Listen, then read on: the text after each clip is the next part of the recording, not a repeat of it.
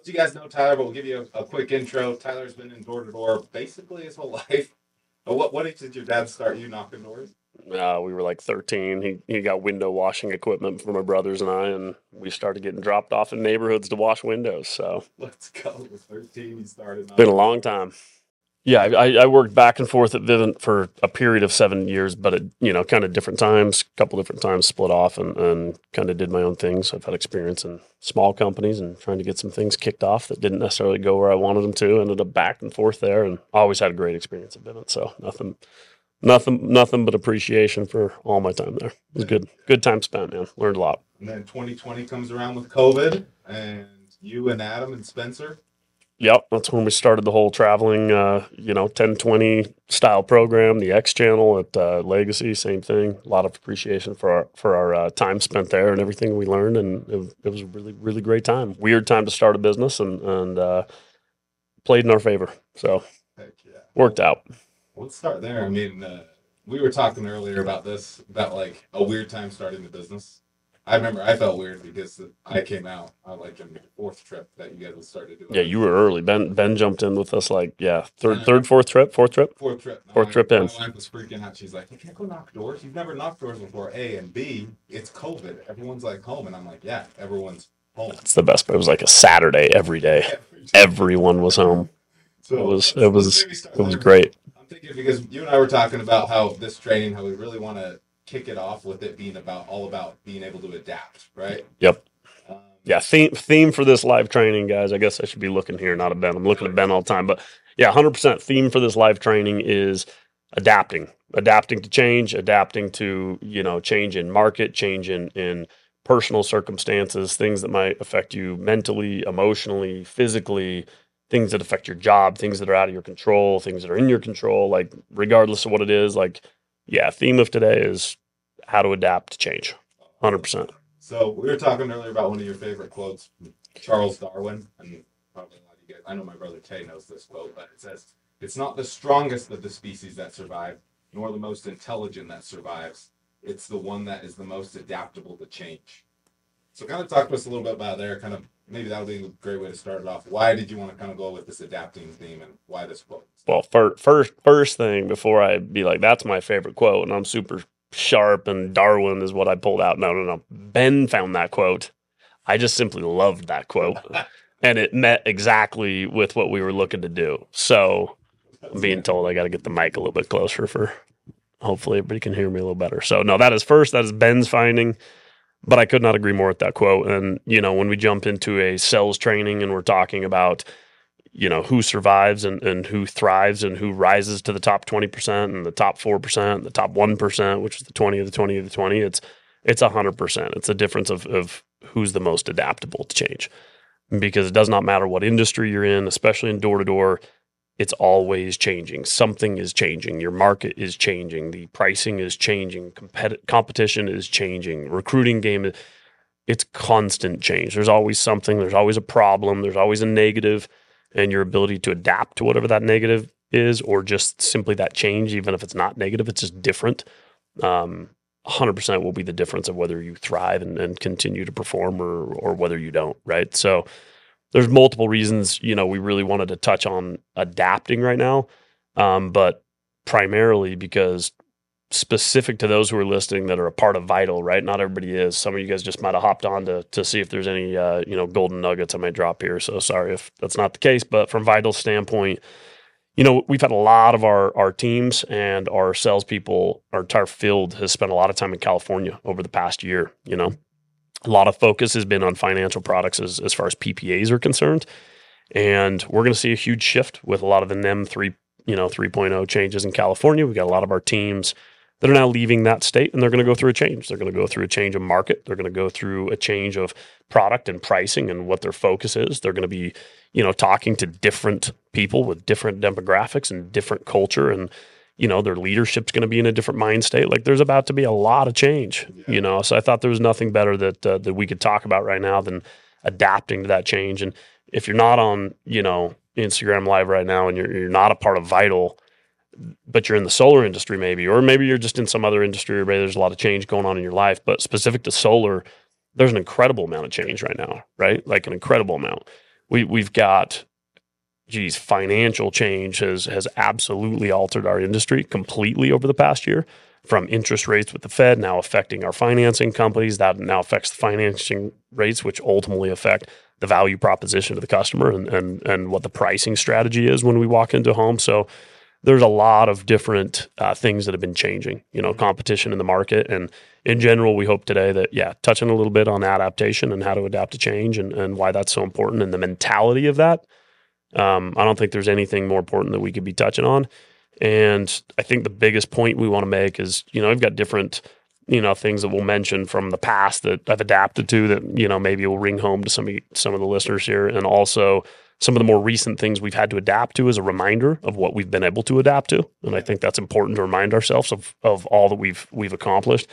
But more importantly, we're going to spend the majority of this talking about the upcoming things we have to adapt to and how we can get our minds right to prepare rather than wait till it's upon us and all of a sudden it's just hitting us.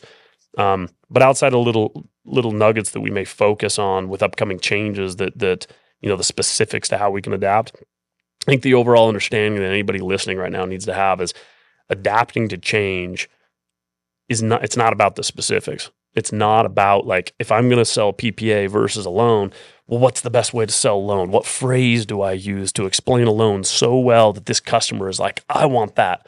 That's not what it is, right? Like, those are important things to learn of how to present it in a clear, precise way that's the customer just understands it. There's great value that could be done, and I could do that well, but so could you. And so can your managers, you guys that you're working for, and so can leaders across the entire industry. The point is that knowledge exists. It's there. Thousands and thousands of customers are signing up for loans in every single solar viable state in the United States right now. So it's not a question of whether that can be done. It's just a question of who is going to adapt the quickest to it. So it's not an if, it's who and how fast, right? That's all today is about is what is the mentality you have to adapt to change.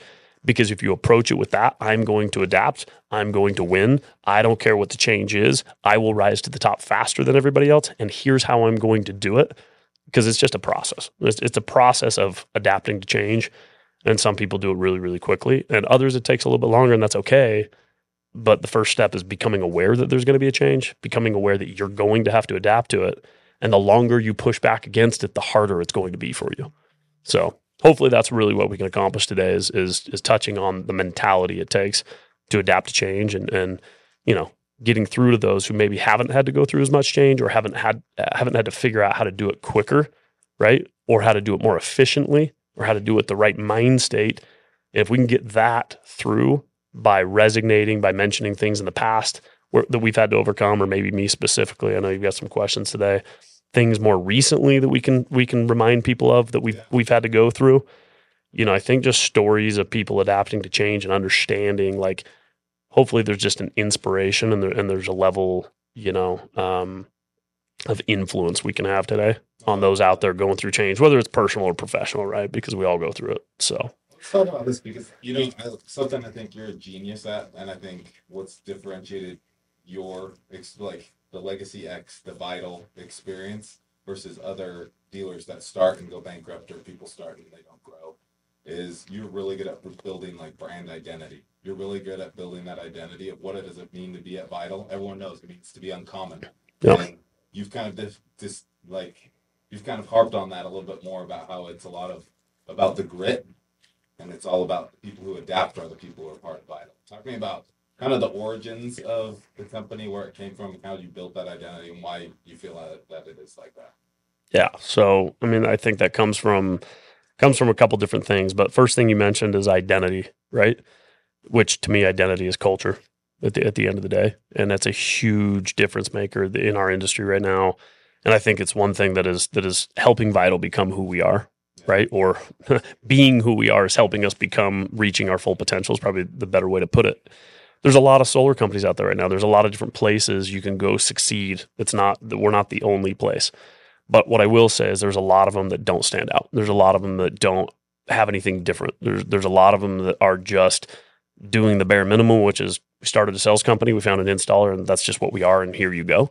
There's not a lot of other substance to it that make it different. And if you don't have something that's a little bit different, then at the end of the day, you don't have something to recruit to. You don't have something to bring people into that they're going to feel different.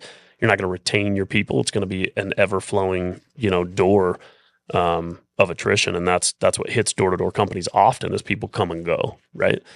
And so I think one thing that's allowed us to stabilize during a time, of chaos from the beginning when we started from COVID all the way to, a lot of the changes that have happened over the past year is because of our identity. We just had, for any of you guys who listened to the last Vital Live we did on Thursday night, I think it was Thursday night, we had the opportunity to have Casey Bach come and speak to us for an hour and a half on Thursday night. And this is the second time. So shout out to Casey or anybody who knows him. Dude's been just an absolute stud for no reason at all other than to just be cool to come join and give back to the community of door to door. And, we all work together a little bit at Vivint. So he was, just open to come speak to us and super grateful. But we talked about this plan that he has and this morning routine that he follows. And part of it was stating his own identity in many possible ways he can, right? Like, who am I? He talks about writing down a list of like 80 different things that he does to remind himself every single morning and manifest who he is, right? And I think that's a huge deal, both personally to individually that we all find a way to do, right? To remind yourself like who you are. I'm a creator. I am this. I am that. I am strong. So he does all these things, and I think that's a really powerful tool. But I also think that flows to companies. There's an identity as far as a company goes. And that's been in us from the very, very beginning. I'd like to think some of that comes because as an individual, I went through a lot of things earlier on personally in my professional career that required me to adapt. And so when, over time, I'd like to think that I've tried to insert that into the business that we've started here. And it was like the perfect timing when things hit with COVID. It was like we had been going to California. This is a repeat. We're literally following the exact same steps we took as a business.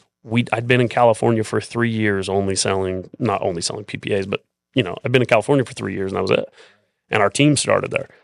And then COVID hit and California was not the place to be. Everybody knows it. Like it was on lockdown. So we pivoted to Texas and other markets that were, not quite so hot from a COVID standpoint. We tried to hit smaller B markets where it wasn't big cities. There wasn't as much, stress around that. And we had to pivot and we had to adapt. So from day one, like that kind of just became established as part of our identity. And we'd take these 10-day trips and, we went out at times and there was hurricanes that would hit, or there was you name it. We had to go blitz in the winter when it was freezing cold. And that's not normally the time that people produce, in door to door. And so there's been a lot of little things that I think we've just made that a part of our identity is we adapt. It does not matter what's coming this trip. It does not matter what's different. It does not matter the change we're going to go through. It doesn't matter the product we're going to sell, the state we're going to sell it to, or what the weather is going to be like. We're going to go and we're going to do exactly what we always do, which is adapt and produce. And it's become a part of our identity to just be gritty and find a way, no matter what. Like we're going to find a way. It's not if, it's how. And so I think that's really, really helped us by establishing that. And I think it's become a part of our culture. And I think when people join us, I think that's one of the biggest differentiators is they feel it. They feel it, they feed off of it, and they're not on an island alone. They feel like they're part of a community and culture, and it helps them insert that into their own identity. Or at least I hope it does. I think that's our goal. No, I think you're 100% right. That's where the uncommon part, comes in. That's not. Drop all the way down. It's something like that. I remember on my second trip when we came out, and we were in Midland, Texas, George W. Bush territory, and oil prices just dropped. Plummeted to the floor. It was like negative $50 a barrel, and I remember everybody's losing their jobs. Yeah. All of our customers, it's like it wasn't just COVID. Like, oil went through the floor, and everyone was losing their jobs. I remember Spencer was managing me at the time. I was like, "Hey, what do I say to him? Like, I just lost my job. Why do I take out a loan for best time to buy?" It was literally, and he just no hesitation, just adapted instantly. So, yeah, I mean, you still have to pay a utility bill, right? Yeah. So if you lost your job, last thing you're going to stop paying is your utility bill because you still need power. So at least we can do is stabilize it. In a time of chaos and inconsistency, let's find consistency. So it's just adapting to crazy things. Well, maybe let's jump in a little bit more on your personal life too, because as a business, it's pretty evident how you guys have made how it's adapted and become this behemoth of a giant that it is today. I mean, we're going to have how many installs this month? I think we're tracking for 300, which we're not going to brag about that yet at all. Okay. We got a lot of movement to do. I think that's our number one opportunity is to continue to get our pull through up and focus on that. And we've got some incredible initiatives that are starting to drive that up and up and up. So really, really excited for that. But that's trailing from 3 months ago, sales off, 500-600 accounts. And so it's trending all the right directions. I think we're doing well. And from a sales standpoint, for the last 3 months in a row, we've broken our record every single month and continued to have month-over-month growth. And I think we'll be somewhere between 900 and 1,000 this month, which is big numbers to pull in March. So super proud of the field for, again, for everybody who's listening right now that's a part of Vital, like, guys, super impressive, like what you guys are accomplishing right now. Massive, but we're not going to stop. We're going to find a way to keep pushing through it. And that's what today's about, which is, hey, how do we continue to see such momentum and such growth as we pivot to totally different markets? And really the answer is because it has nothing to do with the market. Everybody thinks it does. I know there's obviously a lot of momentum in California because there's that urgency, but it's on us to always create that urgency. We should always have that urgency because it's a better thing for somebody to go solar. So as long as we're explaining it in the right way, they'll have the same urgency they do now because they'll want to do it. As if we're talking people into going solar, then they're kicking against it. It's like, oh, you're going to have high cancer. Not as many people are going to sign. If they caught the vision, if we build enough value in a home, if they truly understand the value of going solar and they found it in a clean, easy way to do it, they want to buy. And when people want to buy in our day and age, they don't want to buy and wait ever. That's not like it's Amazon style, right? Like we want to click a button and have it tomorrow. So if we've sold something properly, if somebody wants something, urgency is not going to matter because it's already there. They want it, So I think, hopefully we can hit on some of that today, but it really, I think we're going to keep that momentum up and hopefully, individually you guys can all adopt that mentality of like, we're going to create the urgency. We're going to create the change, not sit back and hope the other markets are just as good. It's good everywhere right now. Yep. So talking about that, it sounds like this has been ingrained to you at like an early age, like this idea of adapting, constantly changing, not if I'm going to change, but how am I going to change, figuring that out. What are some experiences kind of growing up that that was instilled in you maybe from your dad or any time in your upbringing? Personally, honestly, the first thing, as I was thinking back to times, I think I told you about this a little bit before we started, but as I was thinking back to times that I've had to adapt early on and things that maybe influenced me on that, I went back to sports, and I think a lot of people can relate to that. Maybe not to my sport. Most probably can't because I played tennis and very few people did that. But where I think tennis really affected me a lot is it's a single sport. So you have to look internally really quickly. You can't push any blame. You can't be like, well, so-and-so played bad, or I only got the ball this frequently, or whatever the case is, or I wasn't, I was on the bench. I had to look at myself internally really quickly. And if I lost or something was happening, I had to make a change. I had to adapt or I was going to keep getting the exact same result. Right. And I remember this moment. This was such a big deal to me at the time. Like it was just huge. I'm like 14. Now I'm about 15 years old. I finally started to get really good at tennis. I'm playing some pretty serious tournaments and I'm actually playing well. And I'm in the middle of a lesson with my coach. And he notices that my forehand is looking just a little bit off. Not that I'm not hitting the ball great. I'm hitting it great. Probably the best I've ever hit it up at this point in time in my life, right? But he's like, your grip's off by like this much. We're talking like a half a centimeter at best, right? He's like, it's off. And I'm noticing you're starting to shift it that way. And if you keep doing that, it's going to slowly shift. It's really going to throw off all of your technique, your basic core fundamentals, and eventually it's going to start causing you problems. I need you to shift it back.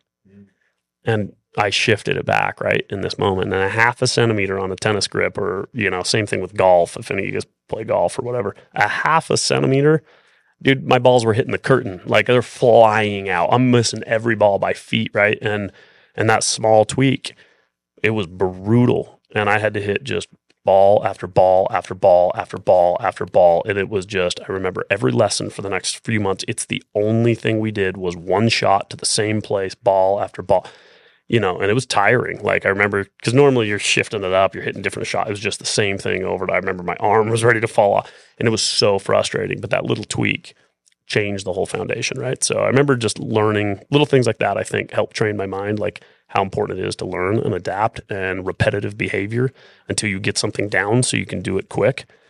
But that one change, if I never would have done it, that would have affected my entire career, my entire game. Yeah. Because that was probably my most important shots, the most hit shot I have, so little things like that I remember like in a big way. And that's, That's not some impactful thing that you listeners are going to take away right now and be like, well, thank you for teaching about my tennis grip.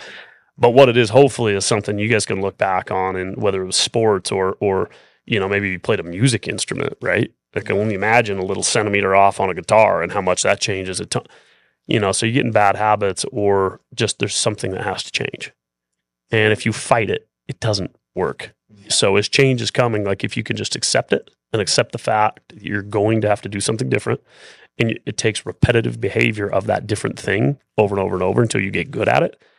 So if you stop fighting, you just start doing it over and over and over and preparing yourself mentally for it and physically to whatever that change is, like you're going to do it a lot quicker, and just believe that you can. So for everybody listening, I hope really what you're taking away is you've probably adapted to something before. You can probably think of a time you had to make a small shift. You could probably think of all the little things you had to do to overcome it quicker. And again, the whole point of today is being able to think back to things you've done before and have belief in yourself that you can adapt, so that as other changes come in the future, you could do that. And I think we just have to lean on past experiences of what we've done to adapt, to remind ourselves like, no, I've adapted before. Yeah, because this month's going to come, right? And some of you guys listening right now, you're going to get out into a new market. You're going to be talking to somebody new. You're not going to understand the utility company as well, because maybe you didn't spend as much time studying all the details of the rate plans you should have. You're going to get caught on your heels. You're going to feel dumb. You're going to feel embarrassed. You're going to feel frustrated. You're going to walk off of a doorstep and think, I would have got that appointment in California. Damn, these people suck. And you're going to find a way to start complaining about the market or the people or loan versus. You're going to find something that feels hard, right? And you're going to start pushing back. And it's in that moment where you go, oh, shoot. Yeah, I'm pushing back. Yeah. And then hopefully you can lean back and remind yourself of times that you've overcome something and have belief that you can do it. And then hopefully you can look around and see that others have figured out how to adapt as well, and that you're going to get it. It's going to be okay. Let's go. Let's keep going. Let's go. So let's adapt that tennis analogy a little bit deeper when it comes to like all of our teams leaving California. Mm-hmm. And going to these new markets. What would you do if you were a rep going to a new market? What would you do to adjust that tennis grip a little bit more? Yeah. How would you kind of dive in? How would you be prepared so that you're not adjusting your golf swing in the tee box per se, but you've already figured it out before you get out onto this golf? Yeah, absolutely. So again, this is super specific to anybody listening to those, within Vital who are getting ready to go on our for those of you who don't know, we work for 10 days a month, right? Whether you're on our local teams who are in market, or whether you're on our X teams, which are traveling teams who take off. We work for 10 days a month. So our trip's coming up, and I think it's about a week from Friday.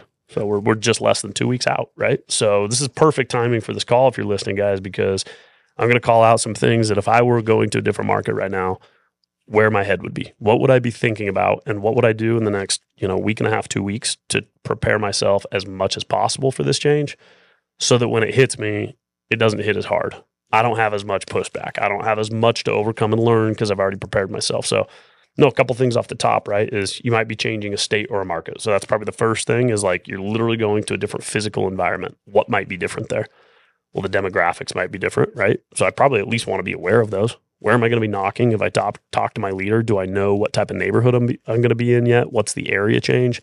Is there a different culture? What is this community like? How much could I learn and study about that, about what the people are like there? How is that different from where I've been? That may seem like a small thing, but shoot, I remember the first time I went to Philadelphia, and so I was selling alarms at the time, and I had come from selling in Texas. Oh my gosh, we're talking night and day, different type of people. You go talk to people in Philly, and it's just, it's hard, it's fast, it's blunt, and if you've never experienced that, you're going to think everybody's just a total dick. Like, it can be rough.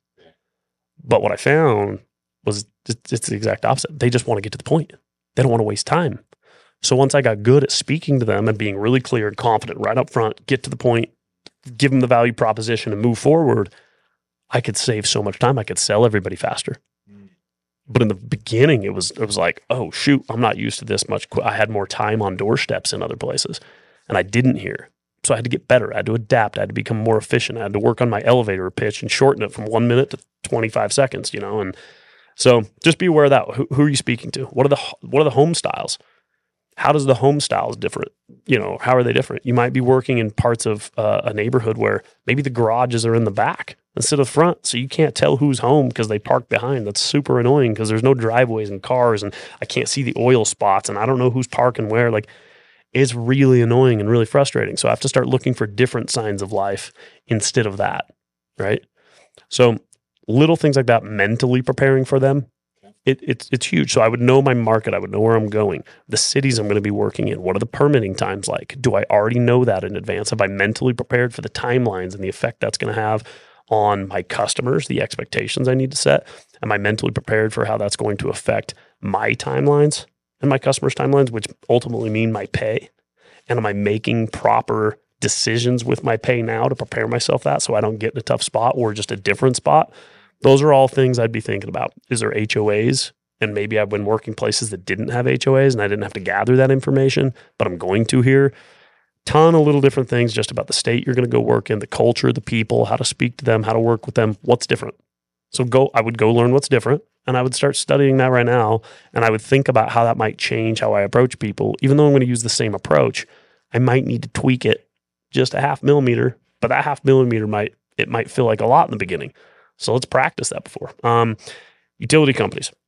That's a huge shift, right? So I want people to be thinking about this. If I'm going to a different market, I'm going to be I'm talking about a different utility company. So I've been in California and maybe I'm really comfortable with Edison or PG&E or SDG&E, depending on where I've been selling, right? And I know their price per kilowatt. I know their rate plans, right? I know how they charge. So I know that it's a tiered system, or maybe I know that it's time of use. And I become so confident in that. It's just easy. It's second nature to talk about it because it's all you do all day. Now you go to a different market. It's not second nature anymore. Learning the utility company is everything. And you don't need to wait till you get to market for that. Go get a picture of the bills out there immediately.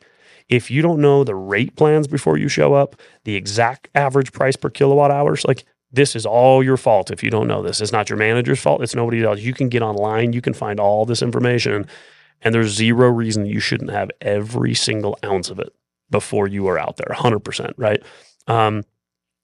The bills specifically, I said study the bills, but it's not just what's the price per kilowatt, what's the rate plan, what are the distribution charges, what are the delivery charges, is there a parent company? Am I going to Texas where it's deregulated and there's 200-300 different utility companies? What are the most popular ones? What's the number 1, 2, and 3 I'm going to find? How much can I learn about those 3, right? How about how confident I look on a doorstep, which affects my appointment and my ability when I come back, how much they already trust me? Do I know what I'm talking about? And if they don't have a copy of a bill and I got to call in to get the usage, do I look amazingly confident when I do that? Or do I look like I'm stumbling for the first time researching the phone number? No, I should already know the top 5 companies or the one company I'm going to be using. They should be in my speed dial. I already should have called the company multiple times before I ever got out there to navigate their system. Do I press 1, 7, 5? What's the fastest way to get an operator on the line? Do I already have that information so that when I'm on a doorstep, I'm not stuck on my heels and it takes me 5 minutes instead of 1 minute to get an operator on the phone? So I look really, really good like I do this all day long, or I look like I'm doing it for the very first time. And there's going to be people who study this stuff and they're going to show up and they're going to pull bills day 1 because they're already confident they already figured it out. And there's going to be people on day 3 who still haven't saved the phone number in their phone.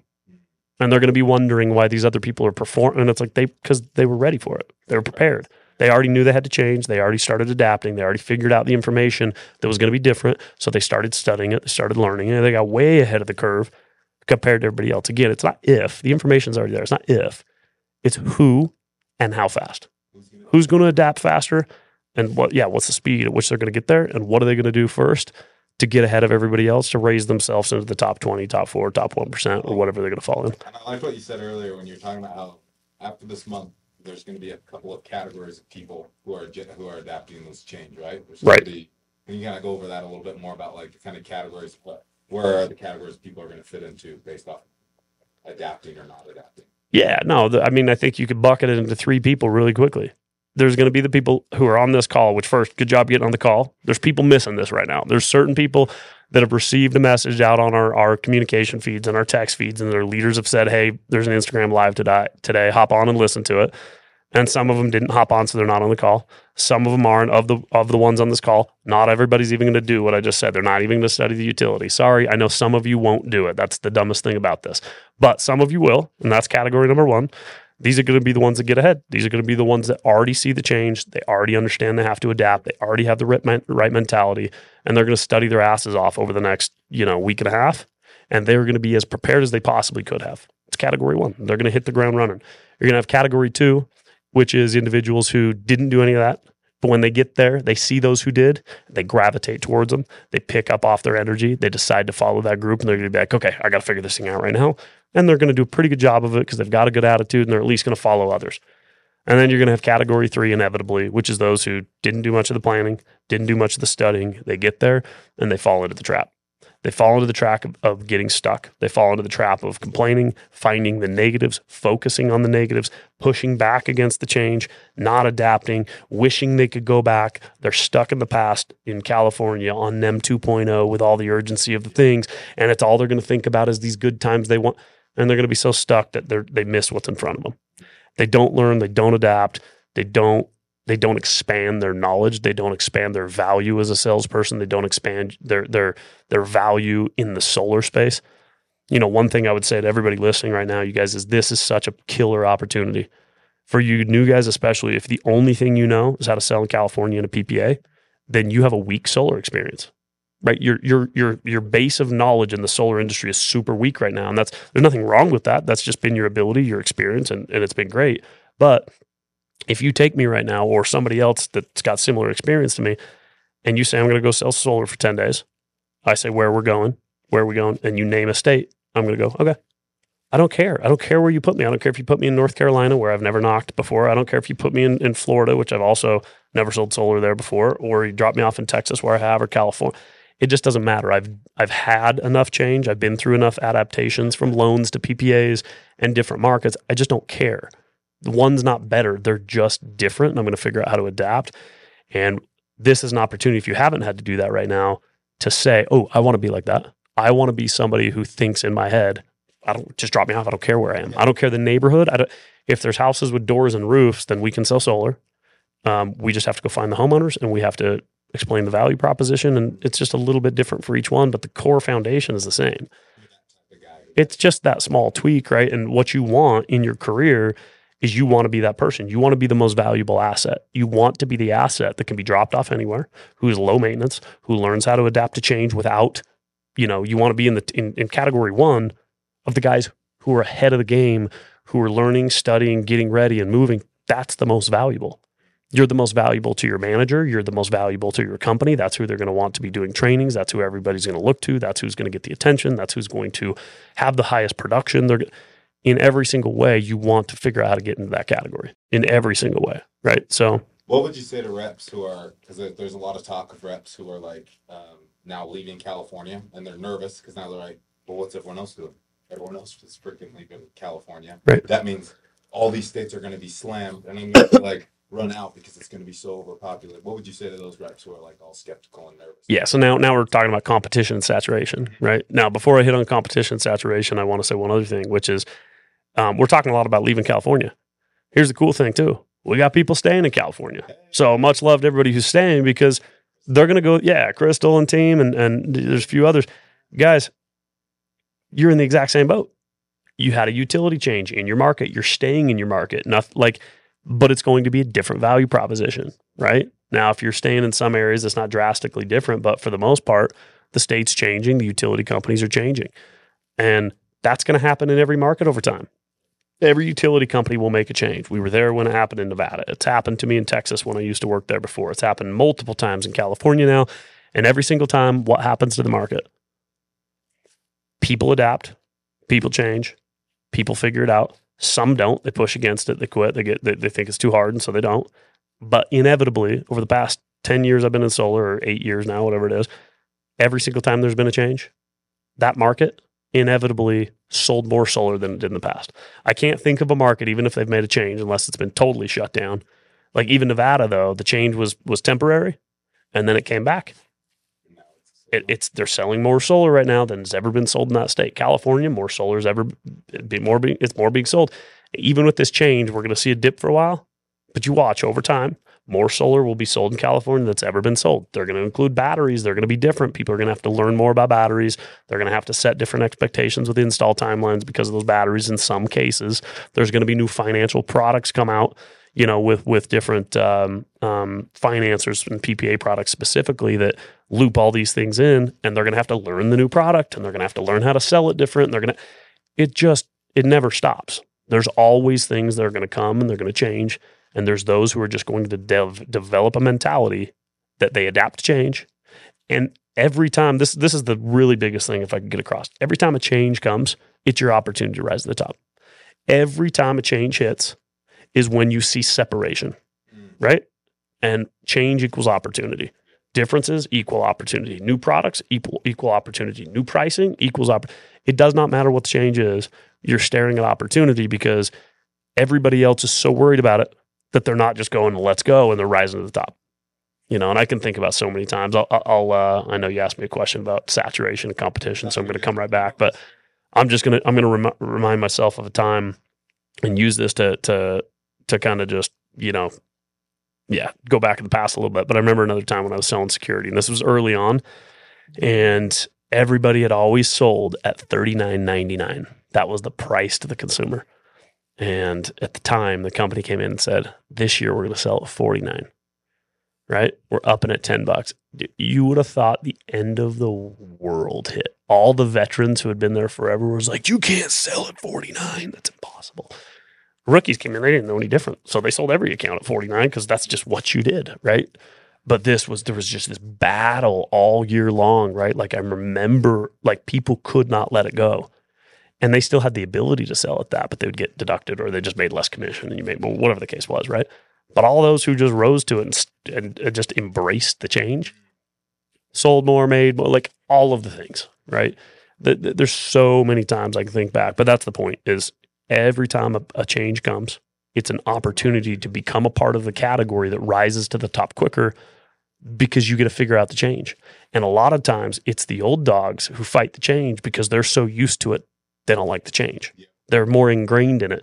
So for up and coming new people who are like, oh, I'm so far behind. All these people are ahead of me. They've been here so long. They're so good. I'm not going to catch up to them for years. No, I'll tell you right now, you get a guy right now who's been in California for 3 years and that's all they've done. Sorry to say it. Like a lot of them are probably going to be kicking against the pricks. They're going to fight the change and say, I'm not good enough or I can't. They're going to doubt themselves because they've only sold one market instead of saying, please, I figured out how to sell in the most saturated market in the United States, which is California. I figured out how to get through doors. I figured out how to overcome objections. I figured out how to present value. It's not about your market. That just happened to be the market you're in. So quit fighting the change, embrace it, rise to the opportunity. And for new guys, this is your chance to catch up to people. This is your chance to be like, heck yes. This helps level the playing field for me. And for veterans, this is your chance to not be the veteran who does that. This is the chance to not be the guy who's like, oh no, I can't. This is all I know. Like, no, step up to the occasion. You're the veteran. You're the one that knows more. Don't be that guy who gets stuck in the past and rise up and lead all the new people and show them what's up. Show them it's okay. They're going to be looking to you in this moment. So you and Spencer and Adam have done that since the beginning. I remember when I was learning to close, I remember that first Christmas party, you gave me a bathrobe because I had the highest DPC in the company. Like, yeah, your average DPC was a 4.2 or something. I was like, really? I didn't even know. But I didn't even know any different. You didn't know any different. You taught me because I had never sold solar. And you're like, no, this is what we do. We always sell $10 to $15 more than what people are currently paying. Okay. Yep. And that's all. You didn't know any different. So it's yep. So great example of that. Going back to the example. All right, saturation and competition. What would you say to those reps who are nervous to go to Texas, Florida, Arizona, all these spots, Nevada? Yeah, no, I love it. I'd say the same thing that I got told years and years ago too. I'm going to go back to the security days because I saw the same thing. I remember in 2008, and I'm going to use Casey Baugh here as an example because Casey Baugh came and spoke to us Thursday, right? We all know he made his career off selling door to door. He built massive organizations at Vivint and turned it into something so unbelievable that, you know, when buyouts came along, he capitalized on that. Now he's turned into this mass investor, right? Worth a couple $100 million. But in 2008, that was his first year at the time at Apex, which turned into Vivint eventually, okay? That was my third year there. So I'd been there longer. I knew the systems better. I knew the processes better, right? And he was just coming in, right?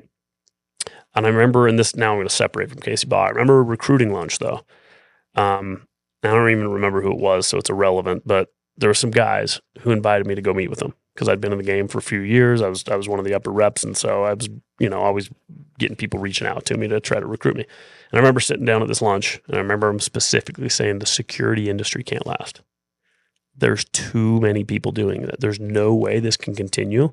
We're doing this other door-to-door company. It's going to be huge. We're going to grow it, and this, is a different product, irrelevant to this point. But again, over and over and over, they told me that it couldn't keep growing. It couldn't happen. There was too much saturation. There's too many teams on top of each other. Vivint's sending 3 teams to the same market. Like, there's no way you can't see growth in that, right? And mind you, this is before they had ever sold. Now they've had 3 multi-billion-dollar transactions since the time, right? And these guys are so not abundant thinkers, so small-minded. Like, the amount of people, you guys, we are in baby stages of the solar industry. Anybody who thinks, I'm going to a market, it's too saturated, I can't do it. First of all, if you're coming from California, get out of here. Like, that's the most saturated market in the country. It has been for a long time, right? The difference is these other markets are filling it more because they hadn't heard about solar. So when you have 10, 15 teams come in, they're like, whoa, I'm getting overrun with solar people. No, you're just reaching the very, very beginning of what the solar market looks like. And the more it happens, the better. Why? Well, because when you first show up to a market, people don't think it's viable. It's not on their radar. They're not thinking about solar. Okay. And the saying, it takes 5 times before somebody buys, is absolutely true, right? It doesn't mean 5 times from you. So if I'm in a location where they've been hit up over and over and over, and they've had 20 guys come by and they've listened to 2 of them and said no, fantastic. They're one step closer to buying. They're just waiting for somebody good enough. They're obviously interested, or they wouldn't set appointments. They wouldn't have listened to people. It means they were interested. They wanted some solar. But whoever met with them wasn't able to overcome their objections, wasn't able to present it in a clear enough way where they felt comfortable. Or maybe it's not even that. Maybe they just hadn't seen enough people go solar because they're not early adopters. Maybe they didn't want to be the guinea pigs. Maybe they just needed to see a few more homes in the neighborhood go up before they felt confident. Not just in the neighborhood. Maybe they needed to drive down the freeway a few more times and look off and start to see more and more solar popping up on the roofs before they felt like, oh, hey, all these solar guys stopping by saying that everybody's going solar. It's actually like, okay, this is actually happening. Maybe we should think about solar more. And then when the right guy shows up with the right training, knows how to build the right amount of trust, right? Explains it in a clear way, which hopefully you guys are watching the trainings and you're able to do that, right? And they're honest and upfront. Now they're thinking, shoot, this market is more and more people are going solar. Clearly, there's good products out there to do it, or so many people wouldn't be signing up. I've seen my neighbors do it. I've had 20 guys come by, which means it's getting more and more popular. I just need the right one now. And then you show up. Because a lot of times the right one's not the guy they finally call because they're not that motivated to do it. They're just waiting for the next guy to show up that actually has good product that they can trust the right time. So you guys, the more and more it gets saturated, the more and more the opportunity rises. And why? Because the more people going out there, I can promise you the masses aren't well trained. The last guy wasn't as good as you unless you're not that good either, right? So this is your opportunity once again to separate yourselves. This is when there's change, when there's a problem, and if the problem is quote unquote in your mind saturation or it's been too knocked out, no, it's not even close. We're so far from that moment, and that moment actually doesn't even exist. The more people knocking, the better. It brings more attention to the solar industry. It's just your job to capitalize on it now and be the one that's a little bit better. And one thing I'll state too, this is something that really helped me, is you don't need, right? Think how many people knock on a door and they say not interested and they just walk away. Or they get 30 seconds into their pitch, not interested, walk away. Or they get through a pitch, they set an appointment, and then they no-show the appointment and the customer never sits down. Or they get through the appointment, set an appointment, customer sits down, bad timing though. Kids are going crazy. It's just not working out. Maybe the husband doesn't show up for work on time. So they had an appointment, but they said no to it. But that's what it actually looked like. Or maybe it all happened and the appointment went great, but it was just their first time hearing it, so they weren't ready. Or maybe it all went down and timing at work wasn't good. The dude was in a bad mood for what, like, there is 50 different reasons. You guys, you just have to get that much further than the last guy. And sometimes it was just timing anyways. It wasn't even the last guy's fault. It's just that much further, right? If last guy only got 30 seconds in, like you just need to get a little further and you might get an appointment that they didn't get.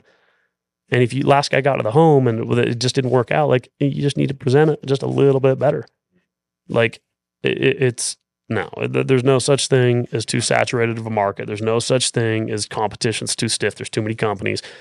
And what I would recommend you do on the doorstep for the setters, because that's the toughest time. That's really what you're talking about is how do I get more appointments? That's when market saturation affects you the most. So training tip here outside of just adapt and figure it out mentally.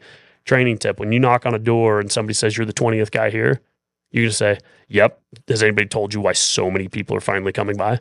Because you're going to get like 50 more. It's just going to keep happening more and more and more. Do you know why? Because in the past, solar wasn't great. Wasn't a viable option. It was too expensive. I'm just going to go right back into the pitch. That's why so many people are here is there's finally a new product. And if your home makes sense, it's a no-brainer. That's why 20 companies are coming around because they know everybody's going to sign up. There's so much business here right now that everybody is coming through because they want it. And we're no different. We want to get the business from you. And I know eventually you're probably going to do it. It's just finding the right guy. So all I ask is you let me present the numbers to you. If it doesn't work, then I'm not your guy. But I think I can get it to a place who does, and most of your neighbors agree. That's why they've asked me to come over. Let me set an appointment with you. Let me be the guy to show you, and if I can't be, no big deal. You know, so it's like just approaching it with a totally different mentality of like, no, this is the opportunity. The opportunity is all what you decide it is up here, and everybody else who kicks against it, they get the same results, which is it's too saturated. Nobody wants to talk to me. No, it's all mental all the time. Always. Keep hitting on this point. It goes hand in hand with adapting, but this job exposes people, right? You either get better or you get out of the industry because you can't make money if you're not good enough. And that's what you're saying is level up. Like that's what adapting is get better. 100%. And then by time, like if you just keep taking that approach every single time, every time a change comes, even if you're annoyed about it, even if you're pissed off about it, even if you're like whatever, right? If every time it happens, you just take that approach, do you know how much further ahead you'll be? Fast forward 5 years, and now think about all the times you have now to lean back on. It's like, it's just creating stories for yourself, right? You're creating stories so that you can lean on those stories, and in the future, it's just no big deal, right? That's why Casey By, when he shared his thing on Thursday night, he's like, hey, the Silicon Valley Bank, we had 20 million in the bank, I think is what he said, right? He had 20 million sitting in Silicon Valley Bank and went out of business. Now, Fed stepped in, saved them, whatever, right? But before that happened, a lot of companies who had money in like that, they didn't know. But what was his response to it? Do you remember? Yeah, he was like, we have to figure out the story. He walked into his team and he's like, okay, oh well, we're going to figure it out. That's because he's figured out so many things. He has such a mentality of adapting to change that even a $20 million oh shit moment turned into, we're going to figure it out. That's what happened. That's how people level up to get to that place is they always take that mentality. And over time, they have so many stories where it just worked out. Everything was okay. That they stop worrying so much about every little change. Like those who learn to adapt to change are those who absolutely will rise to the top in everything. So it's like, just stop kicking against change. Like you have to start accepting it. You absolutely have to if you want to level up. So yeah, that's the message. Like level up, change, adapt. Let's talk a little bit about loans and ownership options with solar. I know coming from California, you know I'm a huge fan of ownership options. Solar on my own house, but I'm curious, just like for the group, just understanding a little bit the difference, because I know some people are nervous about switching from just selling PPAs to now moving into loans, baselines and everything like that. Like, what are the benefits that you see of why a loan is so much better than a PPA to sell as a product? Well, first thing I'll say is it's not.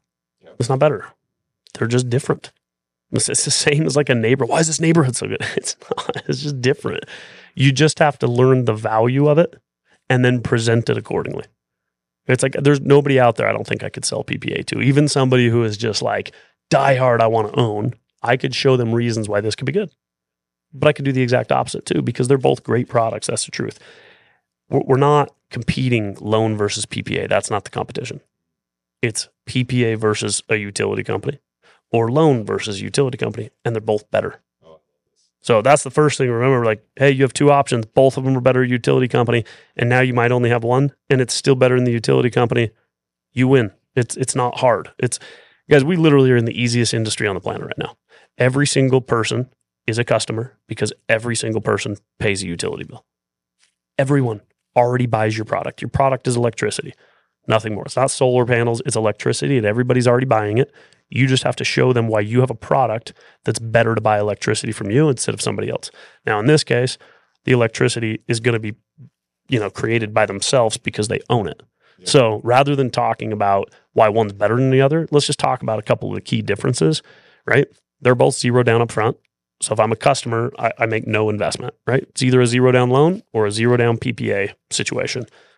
Either way, that's pretty simple, right? We're not asking for any money from somebody up front. There's no investment. There's no initial charge. So when I'm on the doorstep, for anybody who knows our door approach, like nothing just changed for me.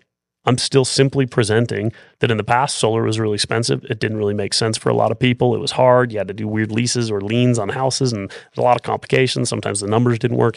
We have a new product. It's really, really simple. We just take your utility bill. We replace it with a solar payment that puts you in a lot better position, and we're setting appointments with those to show them what the differences are. So nothing really should change up front. It's pretty straightforward. There's not a lot of change there. Now, once I get in the home, the closer is where they're going to be dealing with a lot of different change, right? So if I'm a setter setting appointments, the type of changes I'm going to be dealing with are what we've already talked about in this training, which is, understanding the utility companies better, understanding the market I'm going to, and just having a mentality of like, it's not a big deal, I'm going to figure it out, right? And having the belief that your product is better than what the customer's buying today. If you have that belief, you're going to get through this. It's going to be fine. You're going to set a ton of appointments because your product is better, you believe it's better, and you're willing to adapt, change, keep pressing, and not get negative and not push against the change, right? So now it's our closers going into the home and presenting a loan versus the utility company, not a loan versus a PPA. You're not even talk about PPAs anymore if you're in a loan market, right? So it's still zero down, no upfront, okay? PPA, you would present a fixed payment, but not a fixed payment because you typically had an escalator, right? So now if I'm pitching a loan, I'm presenting an actual fixed payment that will never change for their entire life. There is so much value in that, you guys. So much value. Now, do I think the escalator on the PPA was bad? No, I don't. Because in most cases, the utility companies rise far more than that, and you were probably already cheaper anyways, so no big deal. But in this case, you got to know your utility company. Did they go up 0.9%, 1%, 3%, 5%? How much have they increased their rates over the last 2 years to 5 years, 10 years? What does the volatility of that look like? And how much can you show the customer that they constantly change, whether it's small? Small compounds over time. And when you're giving them a fixed payment, you can show that small compounds over time go like this, and their payment's going to go like this. That's really easy to show anybody. So now you're talking about no upfront payment and a fixed payment, and you can show this easily. And so the gap is your win. The gap is your value financially, and you can show that. Even if in the beginning there's none, you're already paying the bill anyways. So if over time it's going to be better, that's why if you're paying $1,000 a month for rent and I presented an option for you to buy a home with zero down and $1,000 for your mortgage payment, it's a no-brainer. You're going to do it every single time. Why? Well, because now your $1,000 is going towards the mortgage every month instead of going to nothing. And that's what a solar loan is. And the next piece, you guys, is the biggest piece, and this is what you've got to learn to just smash both on the doors and in the home, is transferability. The number one concern people really have, it's not that they don't see the value in it. It's, well, I'm never going to see the benefit because I'm not going to live here long enough, or I'm not going to be alive long enough, or I'm not going to whatever. And it's like, look, again, you're already paying the bill, and now every payment's going towards the base of that. So if you're already paying it and it's about the same cost, who cares? Plus, environmentally, if it's about the same cost and it's better, and you don't have to spend any money and invest in it, why wouldn't you do your part? Like, let's help out. Let's push that a lot more than you probably have in the past. So if you're showing up to a home and all you're trying to do is say your bill was this and I'm going to make it this, you're going to lose. That's not the value. You've got to be able to show them the long-term value and paint the picture long-term of savings, whether it's to them or future homeowners. And if they're not going to get as much of the benefit, you could touch more on environment. You can touch on the fact that they're already paying the bill. Let's have it go to yourself. Let's build value in this home. When somebody moves in, this is a massive selling point. Not because they're going to save so much money it's crazy, but because you already did all the work for them. You already did all the work for them. The panels are already up on the roof. It's a super easy transfer of payment to the next person. There's no cost involved. They don't have to build it into the price of the loan. Well, what if I can't get my money back and pay off the loan? You don't have to do any of that. You just transfer the payment, and you can get the tax benefit. So if you want, you're only going to be here for 3 years, keep the tax payment, let the payment go up a little bit. Well, what if the next homeowner doesn't want it? That's not going to stop them. If they just signed up for a full mortgage on this house and the payment's $30 higher or $40 higher because you kept the tax credit, that's not the difference of somebody moving into a home.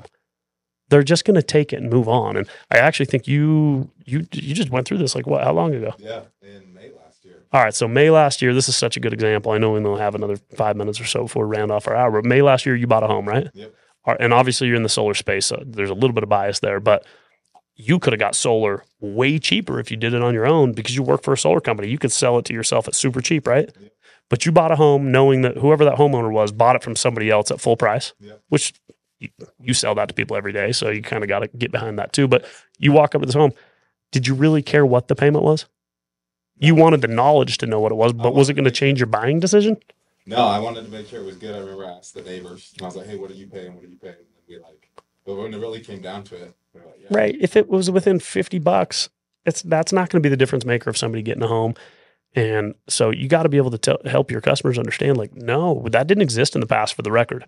You did have to sell the system, add it to the value of the home. And if you didn't add enough value to the home to sell it for it to pay your loan off, then you'd still own the loan. And that was a problem. The future homeowner would have got the benefit because they'd have no payment because it'd be paid off, but it would have either been paid off by you, or not, and that would suck. But now that's not the case. We just have transferable loan payments. And how easy was it to transfer the loan into your name? I was literally talking to the real estate agent. Yeah, I really want to pay attention to this because I sell this every day. Mm-hmm. I want to know the process of when I sign it. He's like, "Yeah, we'll let you know." Went to the title company, signed a billion papers like normal, and I was like, "So where's the solar?" Like, "Oh, you already signed it." Done. So it was like one quick signature, took like 5 minutes to transfer, 10 minutes, whatever it was. Like, it's a simple transfer. So you need to believe, number one, there's no upfront payment. That's an amazing product for a customer.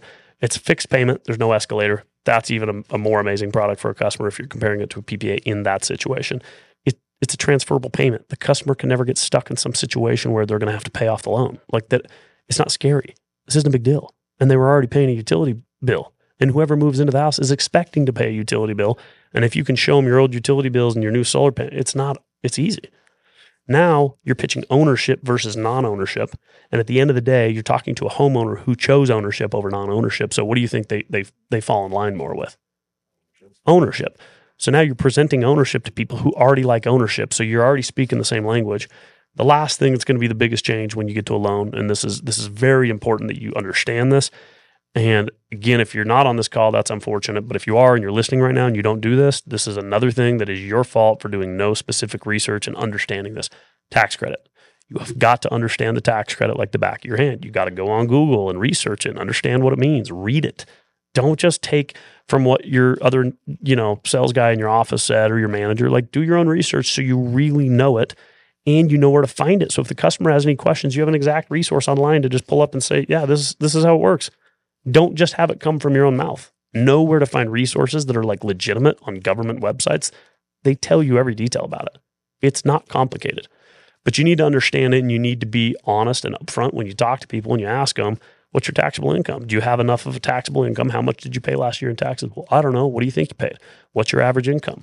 And don't be shy about asking people questions like that. Like, those are confident questions. You need to say, what's your average income? What do you normally pay in taxes? And the reason I'm asking this is I want to make sure you're eligible for the tax credit. And this should be done early on, not on the doorstep, but right when a customer gets there. Because in most cases, you're working in neighborhoods with homeowners who make enough money to be eligible. So, but you're going to run across some who aren't, and you need to know how to qualify them right. You need to know how to ask the right questions and make sure you never put somebody in a position that they're not going to receive a tax credit when you gave them a quote based on receiving it. So do your homework on tax credits. Know your shit on that. We're going to open it up for questions. If you guys want to post your questions now for Tyler, any questions you want to ask the CEO to kind of get clarification on direction and also just help on the home and switching into new markets. But yeah, I love that. We're right at 12, and I don't have a meeting following up. So if we got some open-ended ones, we can keep rolling for a minute, and anybody else can hop off if you're bored. And while everyone's posting, I just wanted to kind of end with this question, because this is something we're really trying to hammer home. But you're notorious for your time at Vivint having 0 bad customer reviews and having ridiculously good pull through with your jobs. What expectations do you set in the home to be able to have those, to have that kind of pull through and also have that kind of customer experience? Yeah. And speaking to loans specifically or on average, like my pull through is always about 70-80%. So it's like there's people who are better than me, no doubt, but it was always very high volume. So pulling that many through with high volume, I felt pretty confident in, but it's nothing too overly complicated. I know my flow in the home. There's the first thing. I know my flow, and I know my flow well. And my flow is built to create a ton of value, not around price. Price is the last thing. By the time I know, before I've ever mentioned the price to the customer, I 99% know if I'm getting this customer and if they're going solar or not. I usually know that within the first like 30 minutes, and they haven't even seen the design of their system on the house, right? I'm going to get into the home. I'm going to ask them why I'm here. Why did you even invite me over? What do you have interesting you in solar? What are you even willing to have a meeting with me for? Because they invited you over to the home. Guys, when I was selling security back in the home, like we're trying to same day slam it on, install. Like, no, this is an appointment that they invited you over to their home. Enough value is created by the setter. Good job to those knocking on the doors. Enough value is created that they're willing to meet with you and invite you into their home for a set time. If that's not like the warmest lead situation you could ask for, I don't know what is. So now you're there. Find out why. Find out why they did that. You know, those hot buttons of why they invited you in. I'm either tired of the utility company or I'm interested in solar. Like, you need to know what about solar intrigues them and ask them specific questions. Is it like environmentally, is this something that you care, or is like that not matter to you at all? Is it just savings and financial gain that you're hoping for to get out of this? Are you tired of kind of being controlled by the utility companies, regardless of what they do? Like, you can't really change it. You just have to pay a bill, right? And I'm hitting on three things: control, environment, savings. Those are the three tiers of why people go solar primarily. So in the beginning, I want to ask them why and get them talking about it to me. If I can just get the customer to open up and tell me why they want it before I even go into anything, that's super helpful. Obviously, I'm also going to ask, hey, you've either met with people in the past or thought about solar. What stopped you from calling and getting it? What stopped you from signing up with the last guy? What's held you up? Or what have you heard from others that makes you worried about going solar, kind of scares you about it? Let's get their objections out on the table, right? And let's write those things down. Let's make sure you're really clear on why they like solar, what they're into it for, and why they don't. So you know what objections you're going to have to come over or overcome throughout your flow. Next, just the solar movement. I'll build a ton of value around the solar movement in general. And I'm going to do that by presenting that in the past, solar movement wasn't strong. It was weak because the product wasn't right yet financially. It was expensive. It was all these things. It was way more than people's bills didn't work out. But now it's different. And then I'm going to make sure they know all, and this is kind of going back to the pitch on the door, but if I'm a closer, I'm in the home now, I've got to reiterate all the reasons the setter got them to meet with me. I need to cover on the fact that it's no longer expensive up front. I need to cover on the fact that we can give them, fixed cost probably. we're not even pulling up the numbers yet, but we're going to stabilize and create a lot more control, right? And then I love relating it to the cell phone industry. I really, really love giving them just a perception of, hey, do you remember when cell phones were old and big and clunky and they didn't look good and they didn't transfer anywhere well? You couldn't take them with you. It was hard to deal with and they were really expensive. How many people bought them? What percentage? And inevitably people say like 1, maybe 5%. I'm like, yeah, almost nobody, right? What happened the day they became free and the monthly payment for them replaced your home phone line? What percentage of the population got them? Everybody. And that's what they'll say every time. And I'm like, this is the exact same as solar. Everybody had a home phone line. Everybody has a utility company. Everybody wanted a cell phone, but they were too much. Yeah. And you couldn't take them around very well until that changed and they got them. Now, there's no upfront cost for solar, just like there was no upfront cost for a phone, and the payment's about the same. The day it gets to a point where it's about the same and everybody financially can do it without having to invest or change their day-to-day, and everybody can help the environment without having to invest or do their day-to-day, what percentage of the population do you think is going to go solar? What do you think their answer is? And now when they've told you that everybody's probably going to go solar eventually, like how much more are they in the mindset of like, oh, this is happening for sure now? Yeah. They're the ones who just told you. So I'll hit a bunch. I want to know their hot buttons and objections. I will really drive home the solar movement of why it hasn't exploded and why it is exploding now and growing so fast and why it's the biggest transfer of wealth, in the history of our country, because I'm getting them on the train before I've even talked about anything. Before I've even looked at their bill, I'm helping them understand. The only reason I'm in your house is this is working for everybody now. It would be if I was in your home in 2001 telling you can get an iPhone for free or a cell phone or whatever, like without paying $1. Yeah. That's what this is right now. That's where we are in the solar industry. If you can get them to that point, it's so powerful because you haven't even touched on anything else yet, right? Then I'm going to go into their bill. Then I'm going to get them emotional around the utility company and all the charges they have and all the little knickknacks and all these things. Yeah, build the pain up, help them feel a little bit of emotion in the contrast to what they have versus what I'm going to show them. Then I'm going to really dive into the why going solar, control, environment, savings. You know, if they're deregulated, everybody's so sick of having to pick between 300 companies who change their price and they have to switch contracts and constant change, or they stick with one and they jack their price up, right? Or they can only choose one because you're in a market where it's regulated and there's only one utility company and they've had a monopoly on them forever. They've had no choice. There's only one landlord to pay and they control the price. And no matter what they do, you got to pay it. And in a controlled atmosphere, I control it. And if you own it, you control it. You control the price forever. You will always have that control, you know. So you're gonna really crank on that hard. Environment, same thing. I kind of already touched on that. Control. I'm gonna hit on net metering and make sure they understand how it offsets their bill in a clear way, so it's easy. Then I'm going to show them the system design, and then I'm going to crank on expectations. And when I talk about expectations, and this is really, I know where I'm answering your question. I've done the long-winded version, but the whole point is you have to know your flow and you have to know all the different areas you can build value along the way.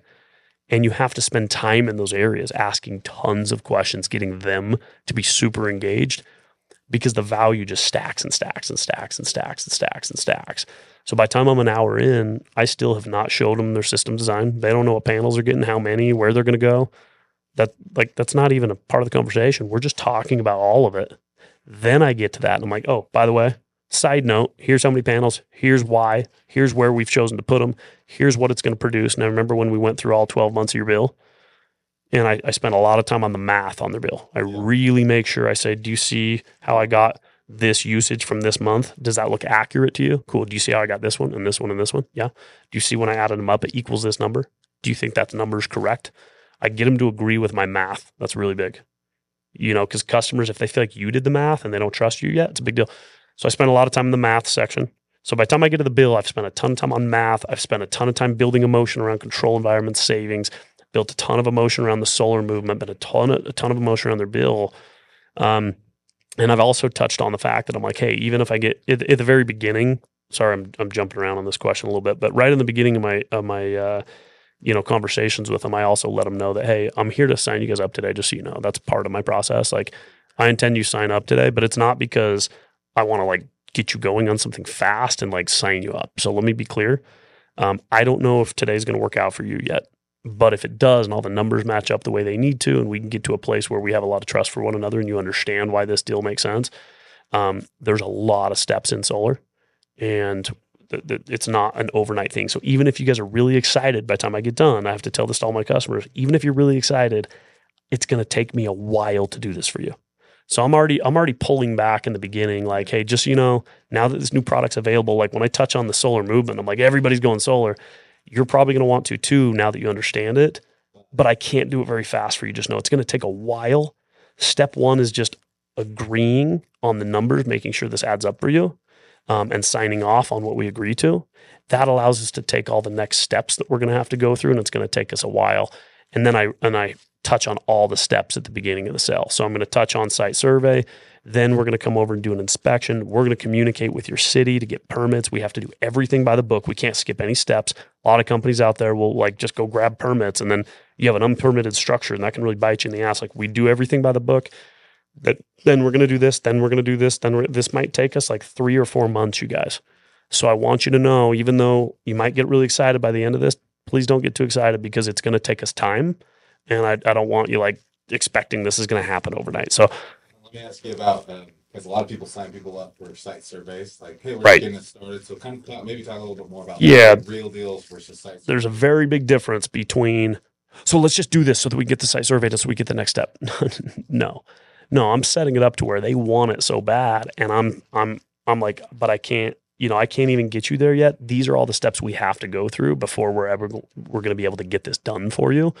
So today, I don't want you to sign up if everything doesn't make perfect sense. I just want you to know that when we arrive to that place, these are all the steps we still have. There's still some homework to be done to make sure we're going to be able to do this for you. And I obviously expect that you guys are going to do your research and ask me questions, but I have the expectation that if you come up with a question, you're going to call me. And if I can't resolve it, we're going to press pause for a minute and vice versa. But we're not moving forward unless this makes really, really good sense. And we both have the expectation that we're doing business together. My communication is very serious to me. So I set the expectation of the the process of the deal in the beginning, and then I do it again for a second time after I've covered all the prices and I'm signing them up, right? So one more thing, yeah, I do it hard in the beginning and hard at the end. So one more thing I want to cover is all the steps now that we've gotten to this place and we can see that this obviously makes sense. And I haven't signed them up yet, right? But I'm going to use language like that. Now that we can see that this obviously makes sense and we've gone through all this together, now you can see why so many people are to the place where it's like they're really excited to sign up. And I kind of have to temper those expectations so that you guys aren't, expecting this tomorrow. It's going to take me a while. So let me remind you the steps we're going to be going through. So the first thing is in just a second, I'm going to send you an email. We're going to click through the DocuSign on that, agreeing to these prices that I've just shown you. The next step is we're going to schedule a time for a site surveyor. So I go through these, but I'm telling them like, this is now what we're going to do. You're going to get an email in just a minute. So I don't just send them an email and I'm like, okay, now sign up. And all of a sudden all this pressure comes on. I've just told them, the next step is you're going to get an email with a DocuSign. You've probably done DocuSign before, right? Yeah. Nobody's going to say no to that. I'm like, okay, so you know how easy that is, right? Cool. The next step from there is we're going to get with our schedulers on the phone. They're going to do a welcome call with you to make sure I was honest. I did my job correct. I covered all the things I was supposed to, and there's nothing I've missed. So if they say anything that I haven't mentioned, please let me know because I take that serious that, that's where trust really comes in. The next thing is they're going to schedule time with you to have our inspector come over to check the roof, the attic. Again, we do everything by the book. We want to make sure we go. So I take my time on these steps and I really lay out the outline and the expectations for like what's happening next, what they can expect during that step. Like, what does a site survey look like? I don't just say we're scheduling a site survey. It's like, what are they going to do? How long is the guy going to be there? Is he going to come in the house? Is he going to look at the roof? Is he going to go in the attic? Why does he need to look at the attic? What's he doing? What about the electrical panel? How old is yours? I'm going to ask questions. I'm going to go look at it. Let's get them engaged during this time. Like, let's keep this thing going. Let's not just rush through, so I'm going to take time on each one of those steps. By the time I get to paperwork, like it's just like this assumed thing and so much value's been built. I'm just like, cool. Yeah. Just click through that real quick. There's hardly ever any pressure that arises at that moment. Not to say there never is, but pretty rare. And then if they ask, they're like, okay, so we could just cancel anytime. I'm like, well, look, if you're even thinking about that, then we're on two different pages. We should discuss that for a minute. My expectation as we move forward that no, you have no intention of canceling unless like we disqualify your house, or if you find something that is like way off basis that we haven't discussed here today. Now, can you think anything that's like off basis here? And then I'm going to have a real conversation with them and get them back to a place where we're like, no, we're either on the same page, let's move forward, or we're not. I'm not signing you up for a site survey. If you're mentioning the word canceled, we better have a serious conversation right now. But I got to do that with a lot of confidence and a lot of like just very clear. You got to show them all the steps. If you're jumbled and you're all over the place and you don't know your flow, it shows lack of confidence, lack of clarity, and they're not going to feel super confident. When you walk out of that house, they're going to lose all that because it wasn't that clear in the first place. And then I'm going to set very clear expectations for my communication. I'm going to let them know, hey, you're going to hear from me twice a week. Do you want me to call you, text you, or email you? What's your preference? Cool. Here's why you're going to hear from me. I'm going to give you updates on your project regardless if nothing's changed. Like, for example, permitting times. This might take 3 weeks where nothing's happening. We're literally not doing anything because we have to wait for your city. It's out of our control. During those 3 weeks, I'm still going to text you and say, hey, just checking in. Just wanted to remind you your project's still in permitting. There's no updates. Just let me know if you have any questions. What that does is it creates an expectation that they're going to hear from me. Then I have to go follow through on it. And the cool thing is every time I text them twice a week, right? I've got my structure set aside for my pipeline pull through. Every time I text them a couple times a week, it opens the door if they have a question because now they trust me. They know I'm going to keep reaching out. So like yeah, the worst is when I hear a rep that's like, well, I don't want to contact them, right? I don't want them to like bring up a concern. You're like, well, you like turn your head and hope it's all going to work out. Like, no, they need to trust you. They need to be able to call you. And I commit them in the home too. Hey, if you guys come up with a question or a concern, or there's ever a moment where you don't feel like this is 100% the absolute best decision for your family, can I just ask one thing? Can I have your word? And I'll put my hand out. Can I have your word that you're going to call me and we can have a conversation and I'll have the opportunity to discuss it with you? Can I have your word?